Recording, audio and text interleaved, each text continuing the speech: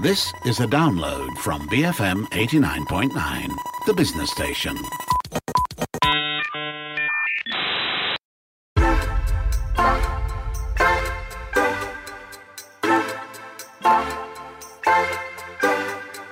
Have you ever stopped to wonder what exactly success means to you? Is it money, fame, power, all of the above, or none at all? I'm Dashran Johan, and this is Redefining Success, a show where we speak to passionate people from various fields about their lives, what makes them tick, and what the word success means to them. On the show with me today is Associate Professor Dr. Surin Kaul.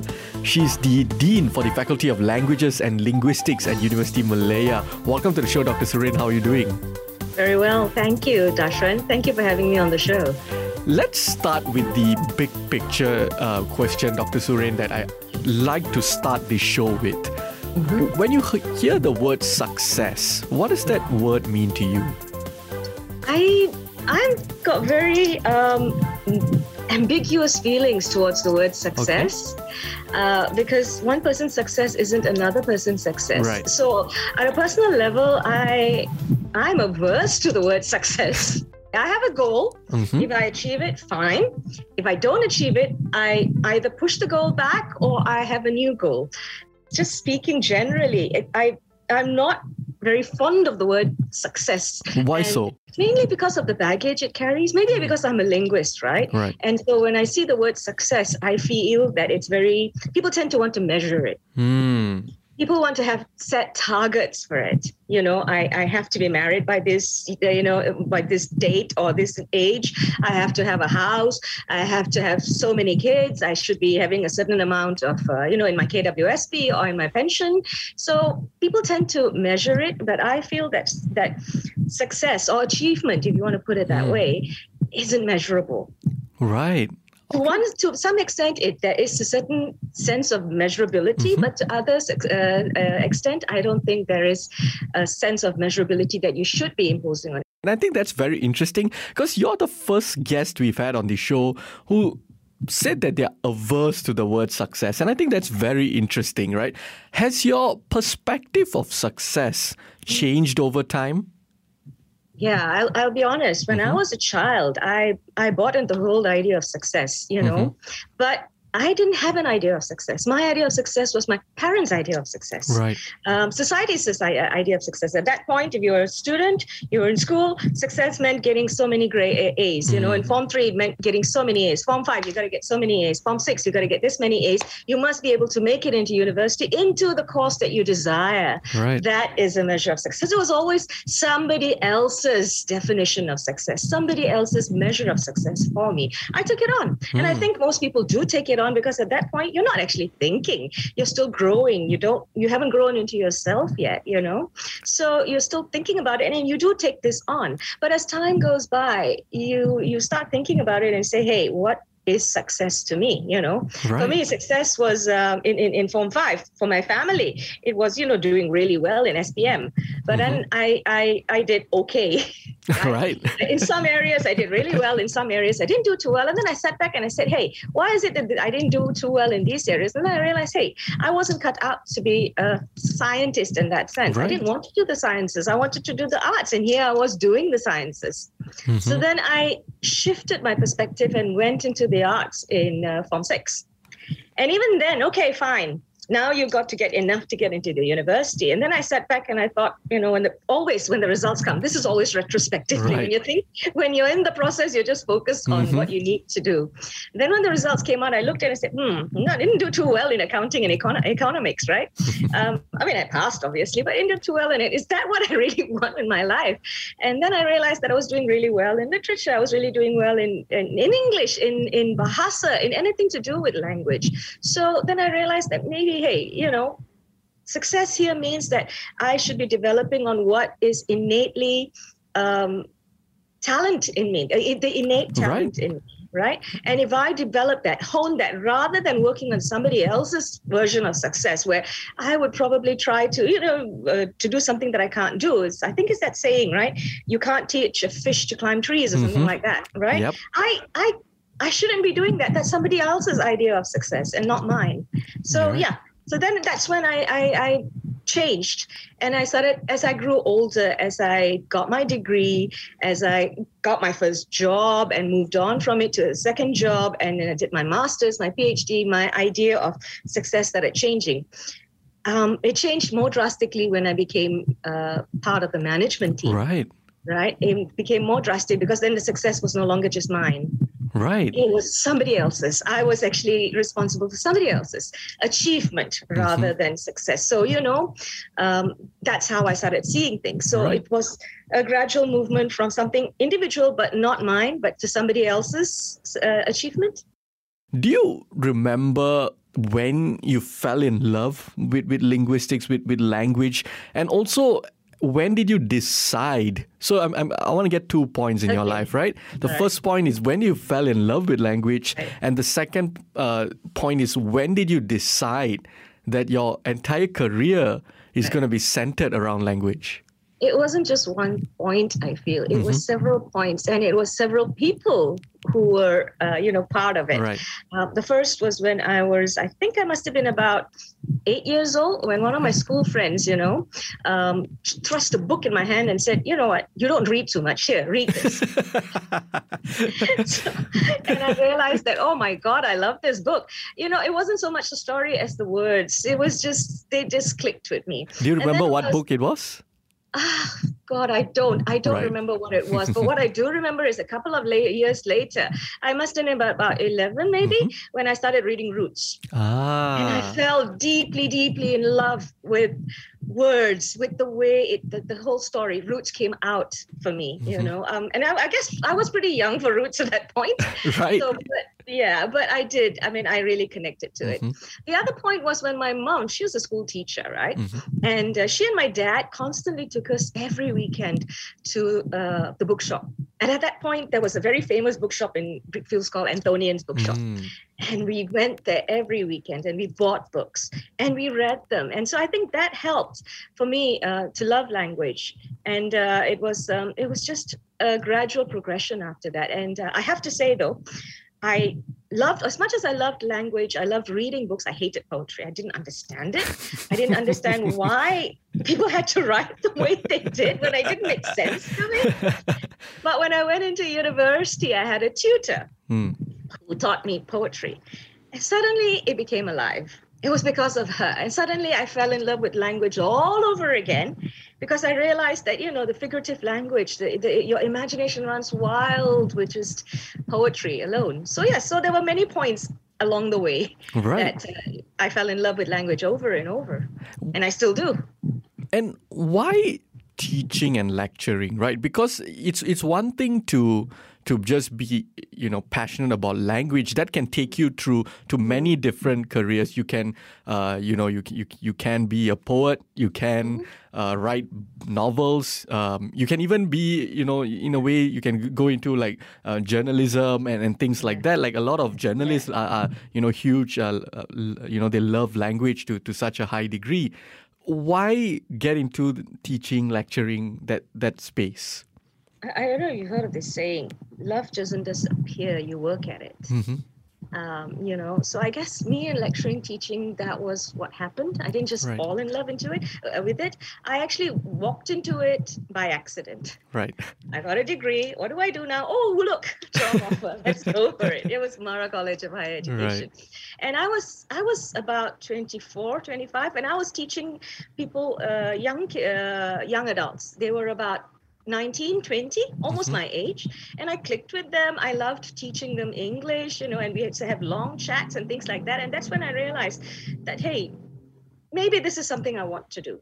All right. I liked writing, but I really enjoyed teaching as well. And as I as I went into teaching after that and went into lecturing, once I got my PhD, I went into lecturing. I started focusing not so much on teaching language, but what parts of language I wanted to teach, like the study of language. I wasn't no longer focused on teaching, say, English or Spanish or whatever. I was focused on teaching what's behind the language. Why do people say what they do? What is their ideology, their thought processes?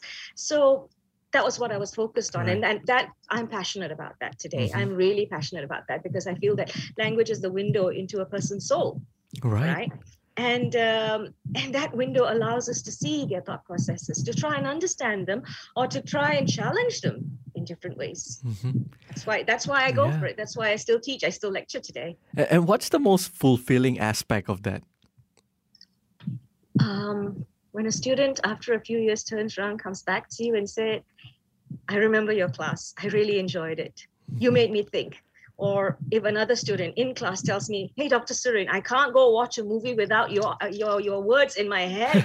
I am dissecting everything. I'm deconstructing everything. And I was like, that's brilliant. Yeah. That makes me feel really good that I actually did something right. Yeah. What would you say, because you've been doing this for quite some, the longest of time now, and now you're the dean of the faculty and all of that. What would you say are the key qualities you need to be a good lecturer? And what is your philosophy of that, of teaching, of lecturing? Knowing what your students need. What they want and what they need. Not what I feel they want or they need.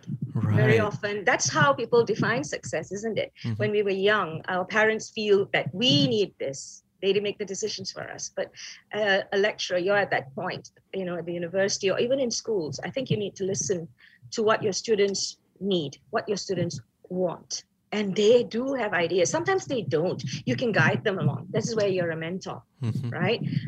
But at lots of points, you need to start listening to what they need in their lives, not what you think they need. That makes, for me, a good lecturer always understands that.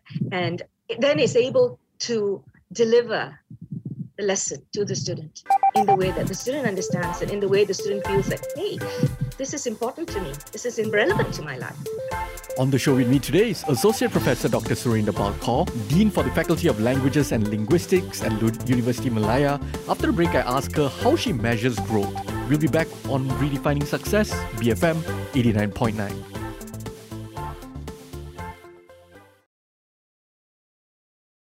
Welcome back to Redefining Success. I'm Dashran Johan, and on the show with me today is Associate Professor Dr. Surin Kaur. She's the Dean for the Faculty of Languages and Linguistics at University Malaya.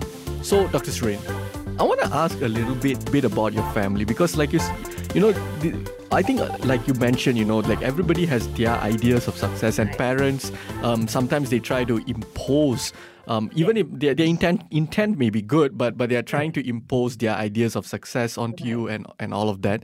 And, in Asian cultures, the priority when it comes to, let's say, studying and all of that, the focus, everybody says, you go and you must be a doctor, lawyer, engineer, and things like that. How did you convince your parents to let you go down this path? Did you have to do any convincing yourself, or were your parents like, go for it, do whatever you feel like it? All right, let's put it this way. I come from a very complex background, all right, where my dad was a police officer, but he was not terribly ambitious. He didn't measure success in terms of promotion. He got promotions and he turned them down, really. He was happy doing what he wanted to do. He says, if I got a promotion, I have to do this, and I want to do this. This is what I want. Right. My mom, on the other hand, was a headmistress. So her idea of success was very different. Students have to do really well, so on. So I got a little bit of both here. So I think that's what shaped my life in many ways, and shaped my ideas of success, and to the fact that I'm averse to the word success and I prefer the word achievement. When I was young, I think I kind of took on board what my mom wanted where success was concerned, but she didn't have unrealistic expectations either. She just wanted me not to fail, right? But I think my mom wanted me to be a teacher, a school teacher, like her. But I didn't. So I had to sit her down and say, look, that's not what I want to do. I am fairly certain, even if I end up teaching, it's not in schools. I don't want to teach in school. I want something more for myself. And I'm not in no way disparaging teaching in schools, all right? I'm just knowing myself that I'm pretty impatient. I don't think I'll do well with young children. Right. And so it would be, wrong to inflict myself on them, And so we talked about it. And then I said, look, let me do my master's. This is after my bachelor's. Let me do my master's and we see what happens after that. And I think my mom was content to let me be and find my own path. My dad always wanted me to find my own path. So, it worked out. I think that's really great. Dr. Surin, tell me about your lecturing journey. How long did it take for you to become, where you are right now, dean of a faculty?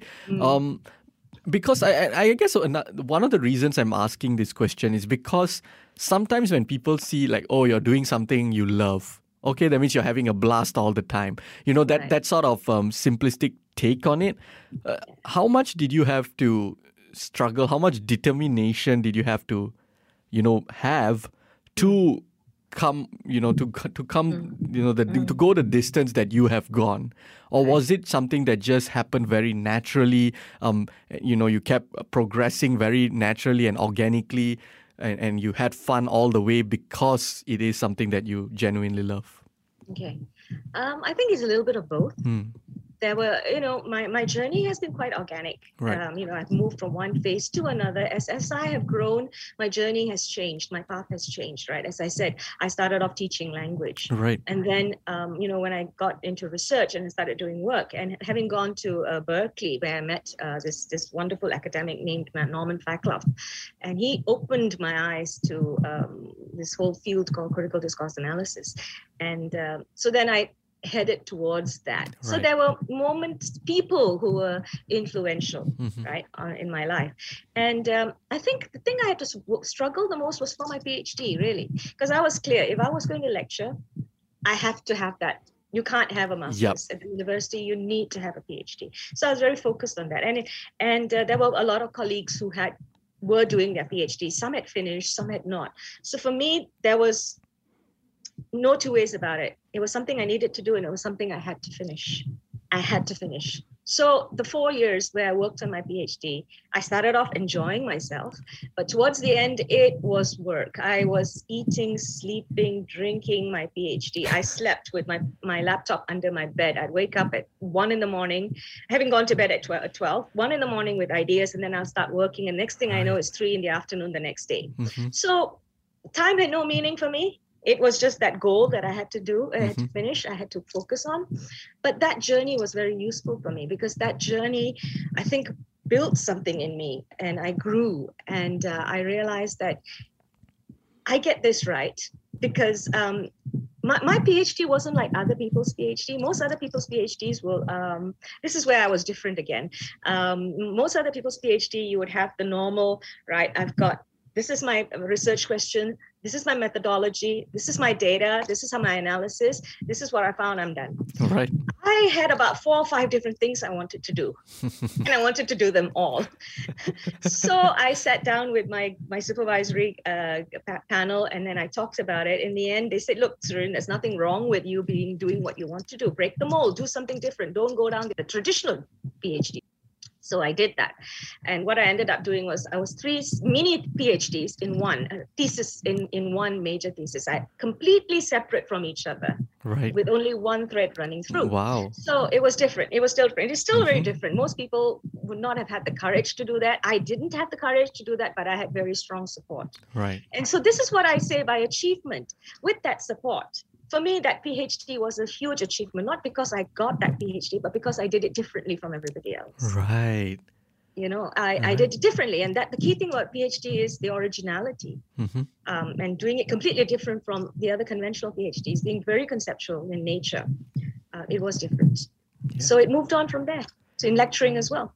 Absolutely. I will say the journey to being dean was more organic. I think I moved from one position to another, coordinator to things like that, and I became the deputy dean after my a close colleague of mine asked me to become her deputy dean. She was the dean, right? And it was a tough choice. I had to think about it because I wanted to teach, and I knew going into management you wouldn't be teaching so much.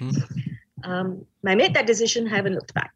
I have not looked back, and I have found myself finding different levels of achievement in myself, looking for achievement in others, and I think it fits in very well. However, I will say the imposter syndrome is still very strong.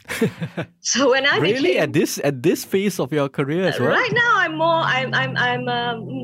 I have managed to come to terms with it. But when I first became dean, and I still remember the day when I became dean, I got a text message from someone at the faculty, and she received the letter, and she taken a snapshot and she sent it to me, and I looked at it and I just couldn't believe it. I was like, what is this? I couldn't believe it. And obviously the others at the meeting had already known about it. So when I'm like puzzled, I showed it to them. I was in shock, really. The imposter syndrome was definitely there. And I had a chat with my deputy vice chancellor at that point. And it's like, are you sure you guys are doing the right thing? And she's like, get rid of that imposter syndrome. It's there, but it's common with many people who have moved up. Yeah. Now, you've gone through like different phases in your personal journey with language and as well as your career.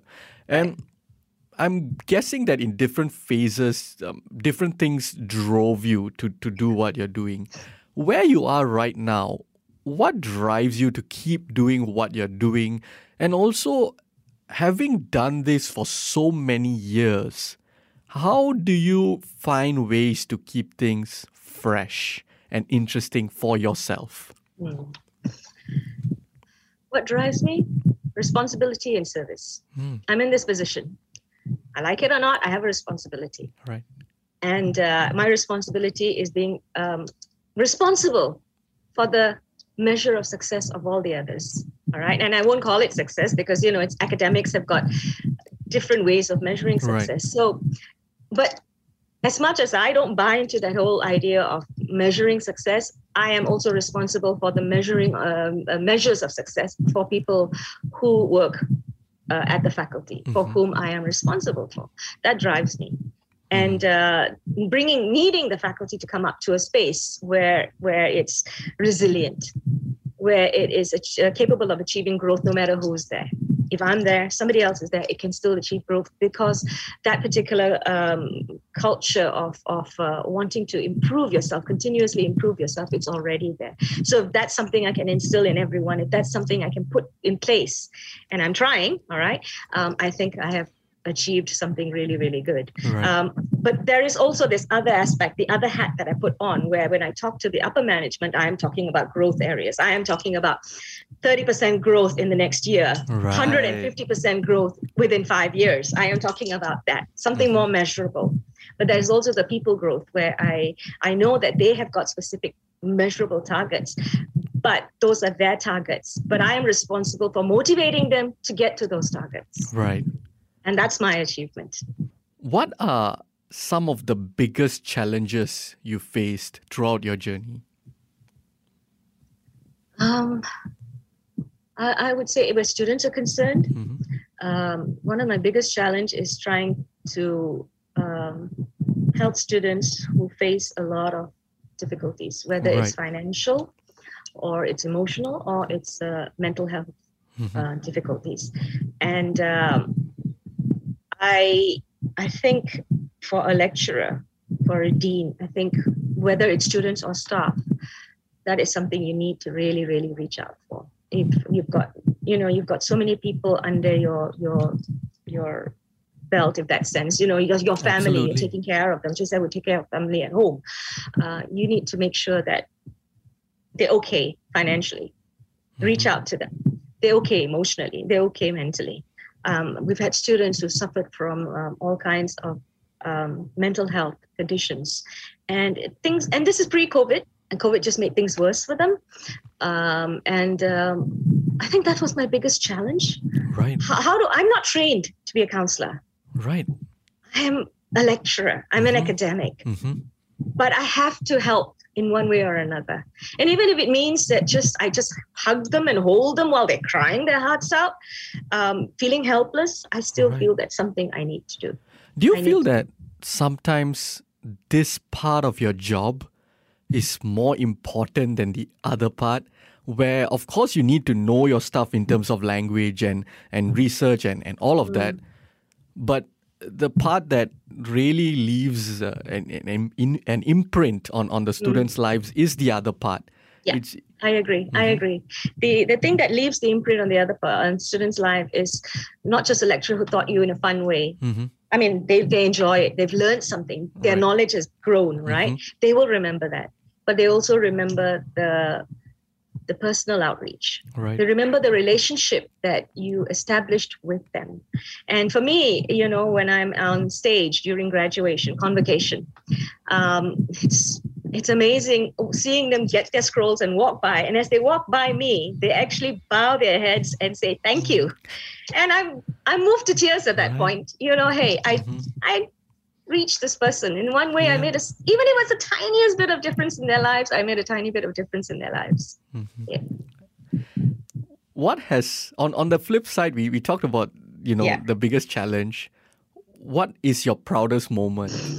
Okay, my proudest moment. Wow, several. Okay. Yeah. One is my own personal proudest moment when I got my PhD degree. Now you have to remember, most people feel that the moment you submit or you finish your Viva, they told you passed. That's the proudest moment for your PhD journey. No, it's not.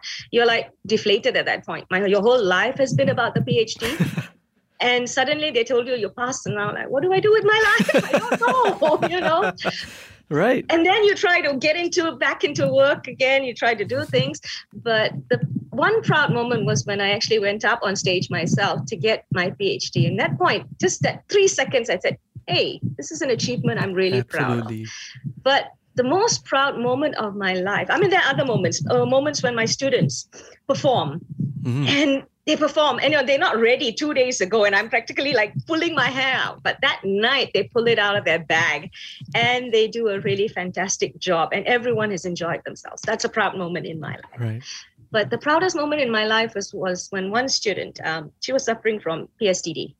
Right. She was from Syria and obviously knowing what happened in Syria, she had come out, but her family members were still there and she was really struggling with it. So when she was referred to me by her supervisor, I called her in and had a chat with her and I knew that this girl was not going to be able to finish her studies. She needed time off.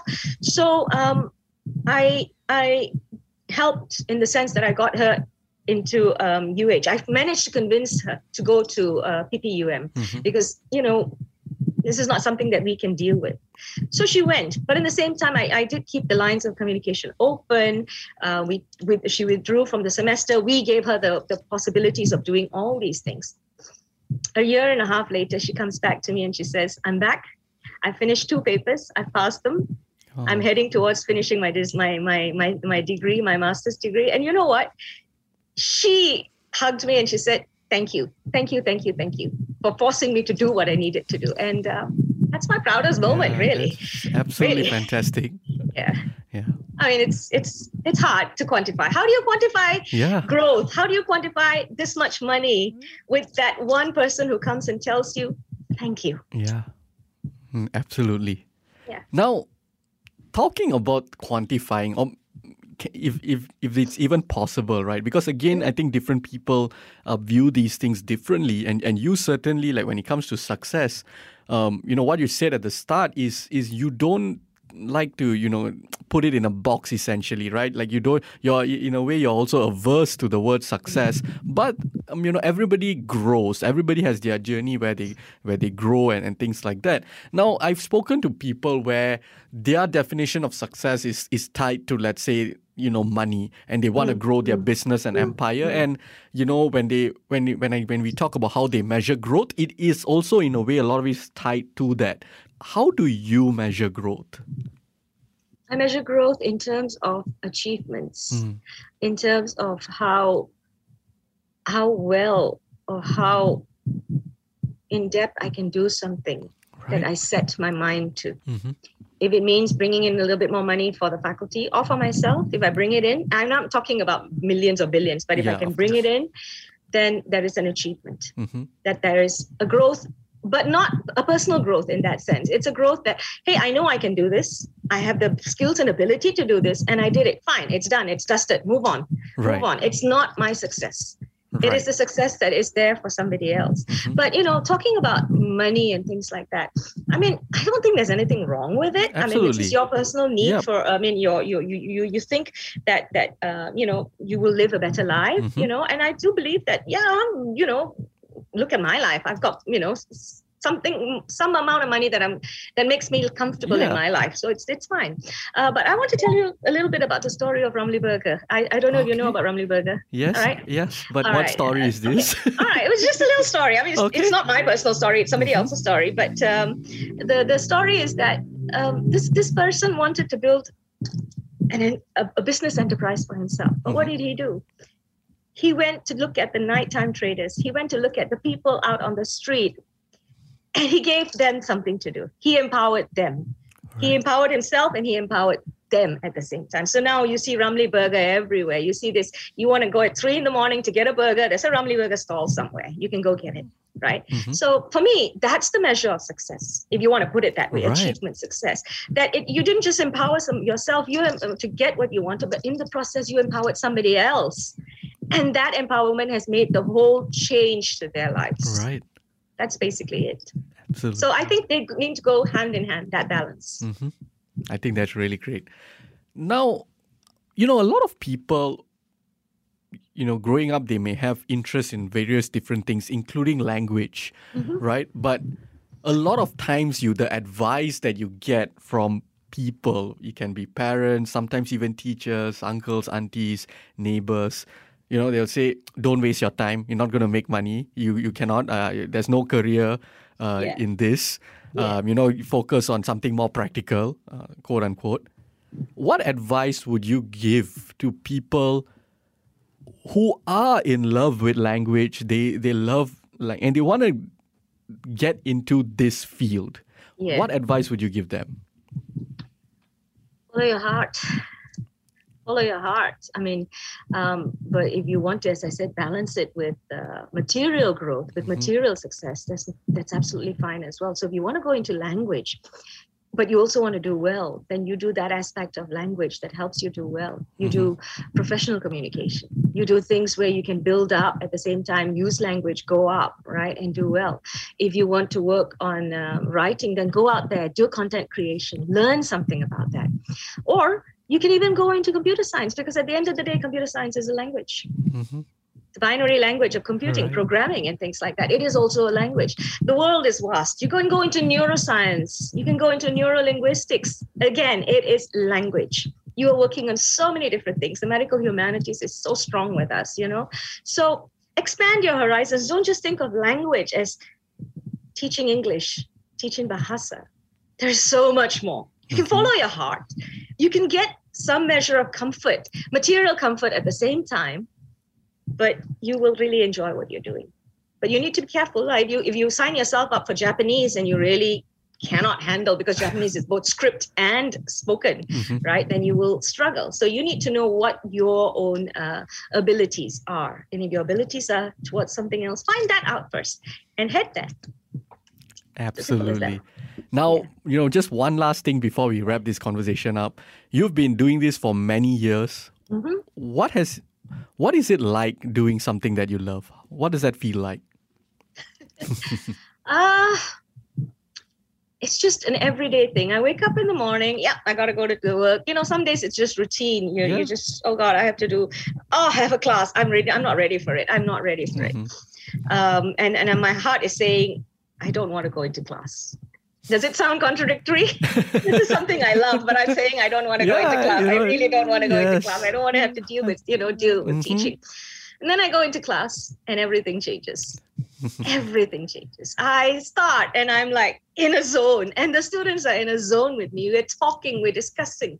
And when I come out of there, hey, I just did well. And they did well.